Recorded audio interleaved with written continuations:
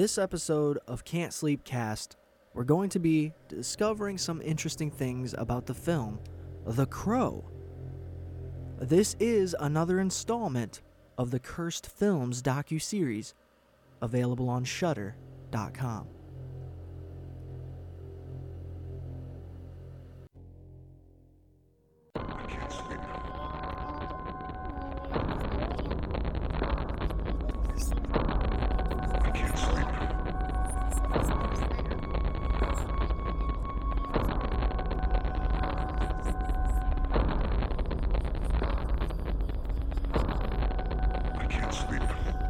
Darkness falls across the land. No more sun you'll ever see.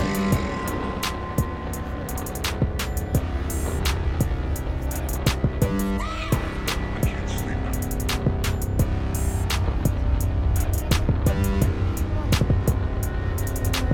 can't sleep.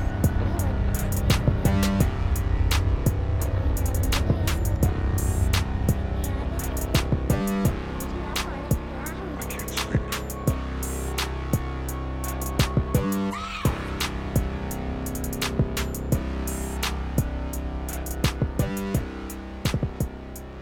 How do you sleep at night? What's going on, everybody? Welcome to the Can't Sleep Cast. And as priorly mentioned, we are going to revisit some more of this Cursed Films docuseries. And I'm excited because the last two episodes that I did, they're doing very well. I'm glad you guys are enjoying it. But they were actual horror movies. And that's the difference. That's a big difference when it comes to The Crow. Yes, a man is dead. He is a vigilante, but he is not. This is not a scary movie per se. This is not even dubbed horror or thriller. It's an action drama fantasy. So we're definitely stepping into a different realm, but this is the Can't Sleep Cast, okay? Nothing is off limits, guys. This is simply a show that's dedicated to the idea of being up late at night. And this movie would definitely be an interesting one to watch late at night, simply because of the history as well as the creepiness of Bruce Lee's son, Brandon, dressing up like Sting the wrestler. And you know what? Knowing that, and knowing about The Crow, you gotta remember, this was just the first one. They made this movie multiple times. I think there's probably 4 different Crow movies. In fact, Edward Furlong from Terminator, American History X, went on to eventually play The Crow. And, you know, interesting choice. He is a creepy looking guy. But, hey, here we are, looking at another interesting film on Shudder. And it's only going to continue to be interesting. This is the second to last episode. And we're going to keep bringing it to you guys. And I realize with my intro music, there's probably some of you young people that listen to this show that have no idea about the guy's voice in there saying, "Darkness falls across the land." You probably have no idea who that is. And I forget who it is. It's Vincent something, I think. I don't know. But it is Michael Jackson. It's from a Michael Jackson song. Thriller. So there you go. You know, special stuff. Always dropping little glitter flakes of knowledge. I don't know why I said glitter flakes. I feel dumb now. I'm just gonna leave. You know, what's funny about this, about podcasting in itself, it's like at any point you could just be like, well, it's over. I'm just gonna start a new episode. Maybe I won't record right now at 6 o'clock in the morning.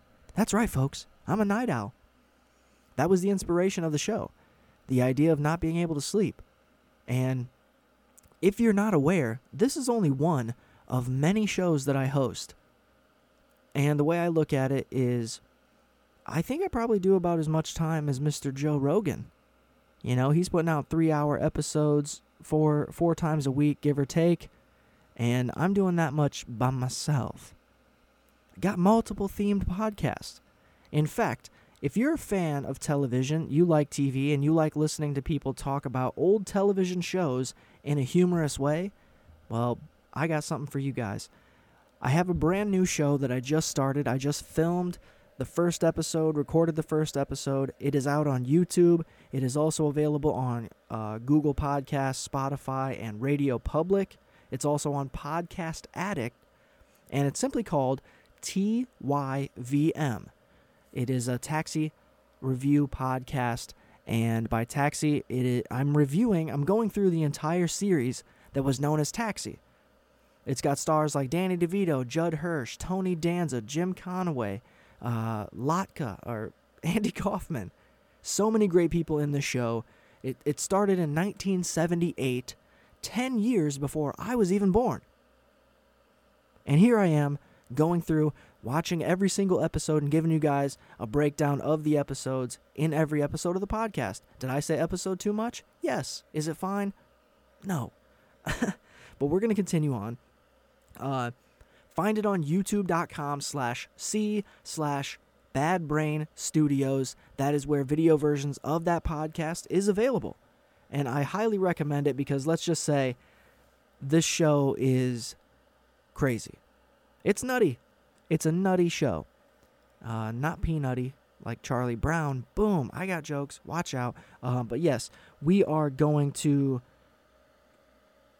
We're going to be doing this cursed film thing for the next couple episodes. And here we go.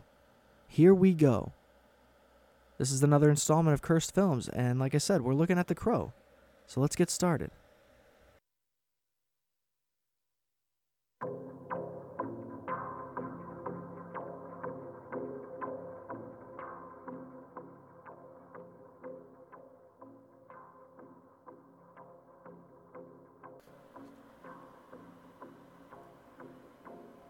Okay, so the initiation of this episode of Cursed Films, they certainly try to use the concept of the Lee family curse. That's the first curse that they actually mention, and we're going to talk about that because it's important. Now, to talk about the movie The Crow, the first thing you have to know is it's a comic book that I was completely unaware of. Had no idea. Never even imagined that it was a comic book. But isn't the concept of The Crow the exact same as Spawn? Now, which came first? Was it Spawn or was it The Crow? Because they're very similar stories in the sense that the husband is... he's left to see he's killed, and also the wife is taken or raped or whatever, and he has to come back. He gets sent to hell, and then he comes back as a dead guy. Vigilante, right? That's the same thing as Spawn. Now, something I have to wonder is a group of crows is called a murder? So if you're killed by a group of crows, that has to be a murder, right? Stupid joke. But this was actually filmed in North Carolina. It was a lower budget film. And in the initiation of the filming, people were receiving voicemails to the production where somebody was saying, don't make this film. It's just not going to work out. Don't make this film. It's going to be cursed, etc., etc. And the first real accident that took place in the filming of this movie was this electrician was moving. Now, keep in mind, The Crow was only filmed at night. Now, an electrician who was driving a cherry picker in the middle of the night ran into a high wire that is electrified, and it set him on fire, and he received second and third degree burns, but he did not die. He survived. Makes you wonder, did he come back to work? Did he come back to get the job done? Did he come back to finish? Because if there's any typical look that an electrician should have, it should be second and third degree burns. I mean, it's just like, that guy knows what he's doing. He's learned his lesson. I feel like he's perfected it by now. But also during the filming of this movie, The Crow, the storm of the century hit. And keep in mind, they're filming in North Carolina. The hurricane destroyed the set. This is when tabloids started dubbing the film The Curse of the Crow. And a woman who was a part of the production staff was actually quoted to have said, "Things have happened during the filming, but no one has died." And other people involved in the production were like, "Oh, wow, that's, looking back on it now, that's fucking, yeah, maybe you shouldn't have said that." Now, Lee was, Brandon Lee, who starred in this film, who tragically died in this film. We all have heard about that. Brandon Lee was the only one who was actually offered the role of the Crow. And that's impressive. That's very much like a Johnny Depp, Brad Pitt, Leonardo DiCaprio type status where they write a movie for that guy. And Brandon Lee was at that point. Now, there's also this character that was supposed to be in this film that ultimately got taken out after Brandon got killed. There was a guy who was played by Michael Berryman, and you might recognize him from the original The Hills Have Eyes. He's a very distinctly looking guy, and he's never in your average movie, okay? It's always a scary movie because he's a strange-looking fella without any makeup on. And they were covering this dude in makeup for this Skull Cowboy. And I can only imagine because Michael Berryman has not only worked as much as he has, but he's been around for so long. The dude has to be pretty rich. And it just makes you wonder what kind of life he's living. And then I also noticed that Michael Berryman has no fingernails. Just none. And you'd think, pretty convenient. It wouldn't look so weird if everybody was like that. Now, the guy who actually wrote this movie, he was writing The Crow as like a therapy thing because his wife was killed by a drunk driver. So he would spend hours upon hours just writing different things. And this story came out of him. So that's pretty interesting in itself because it just shows writing is still a very vital skill to have and very useful. And he put it to the use because this movie, like I said, this is only one of, I think, 4. So you can imagine that whether it was him or not, he created such an iconic character. And the filming of The Crow created a new perspective, a new look of films. There's many films that are similar that have that just dark, alternate world type of feel. The Matrix, The Dark Knight Rises. I mean, anything in Gotham City really is pretty Crow-esque, if you will. Now we mentioned the Lee family curse. Okay, the initial curse was said that maybe the Chinese mafia was after Bruce Lee because he was giving away martial arts secrets by doing what he was doing. And obviously Bruce Lee passed away, and he passed away quite tragically, but there was a lot of rumors surrounding this, like the Chinese mafia killed him, they killed his son. It was all a setup situation. But one of the other things they said about Bruce Lee's death was he was struck by a death blow. And if you've ever seen the movie Kill Bill, she does that. Uma Thurman does that to David Carradine. And the actual death blow apparently doesn't actually take effect for weeks, years. And that eventually caught up to him, I guess. And it's like, how could you tell? You know what I mean? Other than the fact that he died. Now, the Lee family curse actually begins with Bruce Lee having a brother. And unfortunately, Lee's brother died very early. In conception, I think. Not conception, that wouldn't make any sense. But in the delivery, the brother never made it home. And the family claimed that a demon was after the males in the Lee family. So often, they would dress Bruce Lee in girls' clothing in his youth in the hopes of thwarting the demon, so the demon didn't come and take Bruce. Now, Lee was allegedly seeing a young starlet. This is how he actually died. He was seeing a young starlet. While visiting her, he took a painkiller, and then he went to sleep. He went to take a nap, but he never woke up. Now, people tried to say that he had a adverse effect. The pain pill had an adverse effect on him, and that's what killed him. But there's also evidence that he had a heat stroke, because Bruce Lee had his sweat glands removed 1 month prior, and he ended up having a seizure, which was also another sign that of the possible heat stroke situation. The dude had his sweat glands removed. What's that like? Seems interesting to just not be able to sweat. And Bruce Lee didn't finish his final film, which makes this even weirder for the simple fact that there is a scene in the film where a guy comes on set, because it's like a movie in a movie, comes on set and shoots Bruce Lee right in the face. And it's very similar to what happened to his son. Now, because Brandon was initially going to get hit with a knife instead of a gun, in this Cursed Films docuseries, they talk to the makeup guy. And the makeup guy is the one that created the face of the Crow for the film. He created the prosthetics.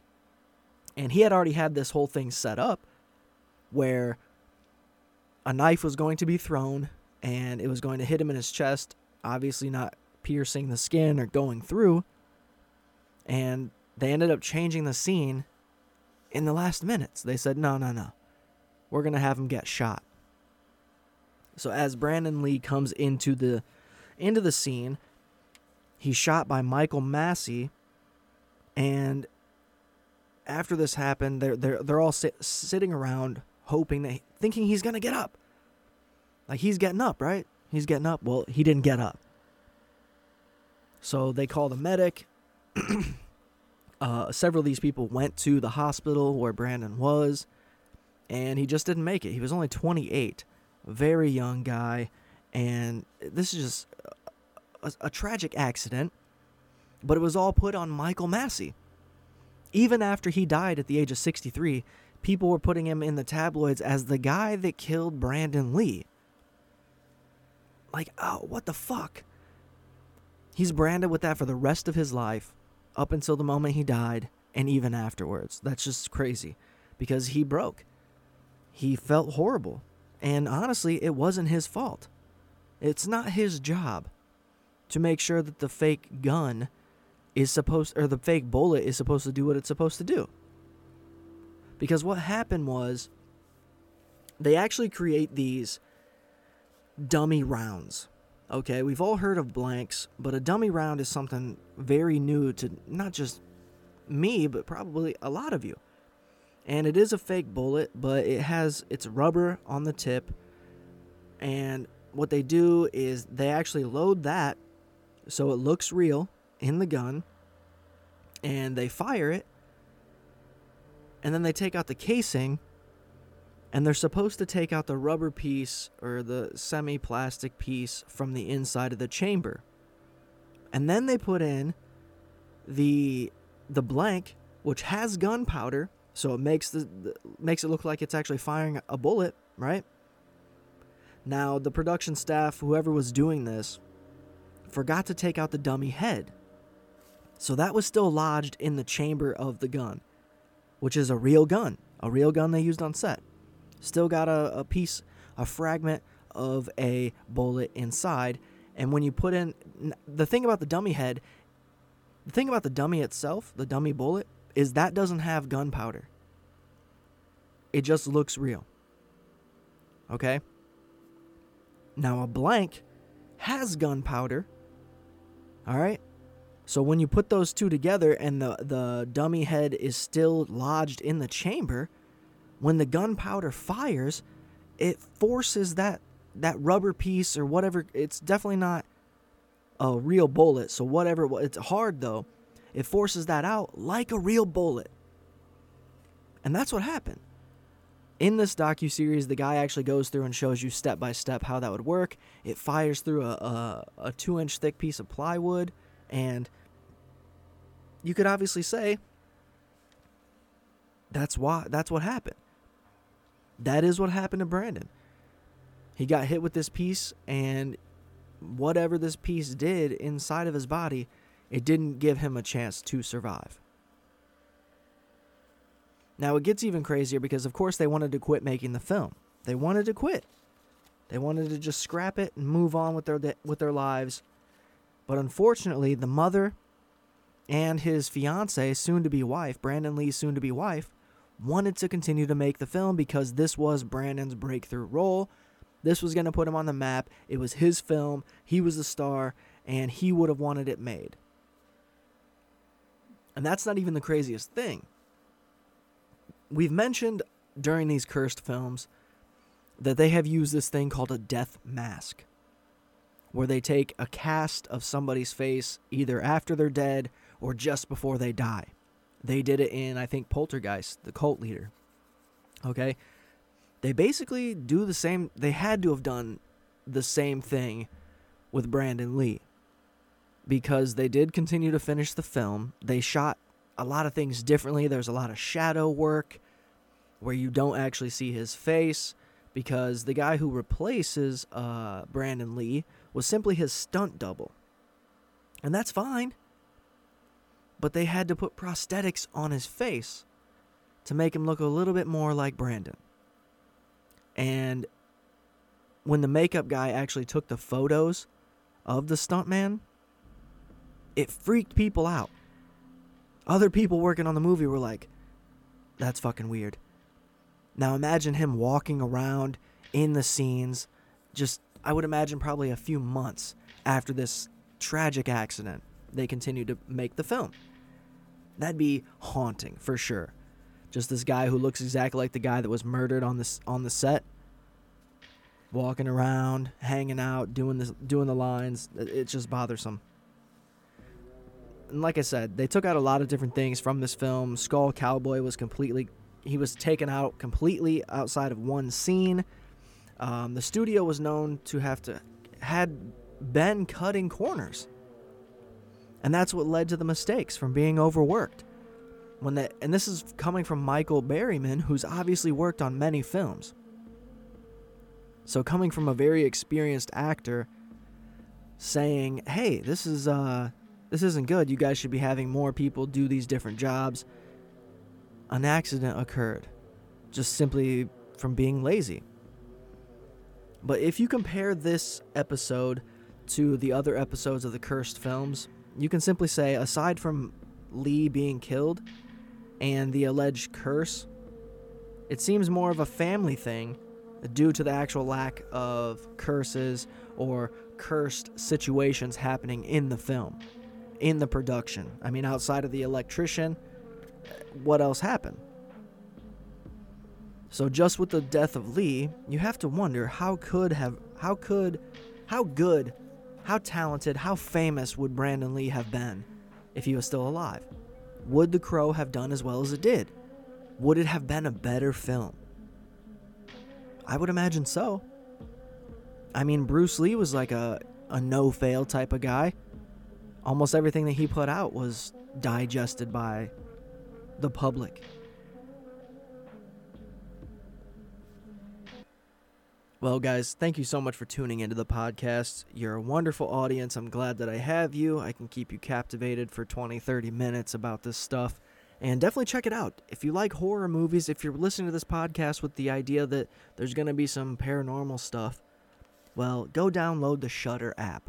Get it somehow. Get on the website, Shudder.com. Check this out for yourself. You will enjoy it. It is very interesting. And also, there's so many great horror films over there. But this is the Can't Sleep Cast. I am Patrick Michael. Contact the show at werottogether@gmail.com or contact me, follow me on all social media at Glitch Fredberg. I will put the links to those things in the episode descriptions. And if you're interested in seeing videos, like I said, youtube.com/c/badbrainstudios for all things video coming from the podcasting that I do. But until then, thank you so much for tuning in. Good night. I can't sleep.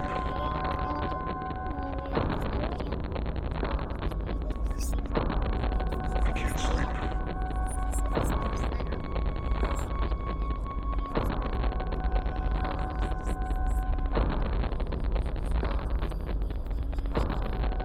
I can't sleep.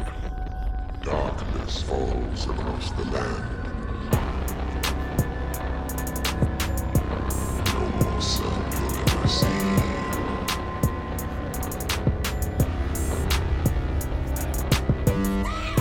I can't sleep.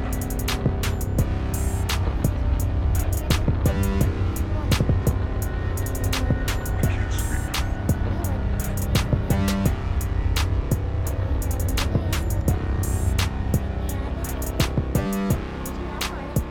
I can't sleep.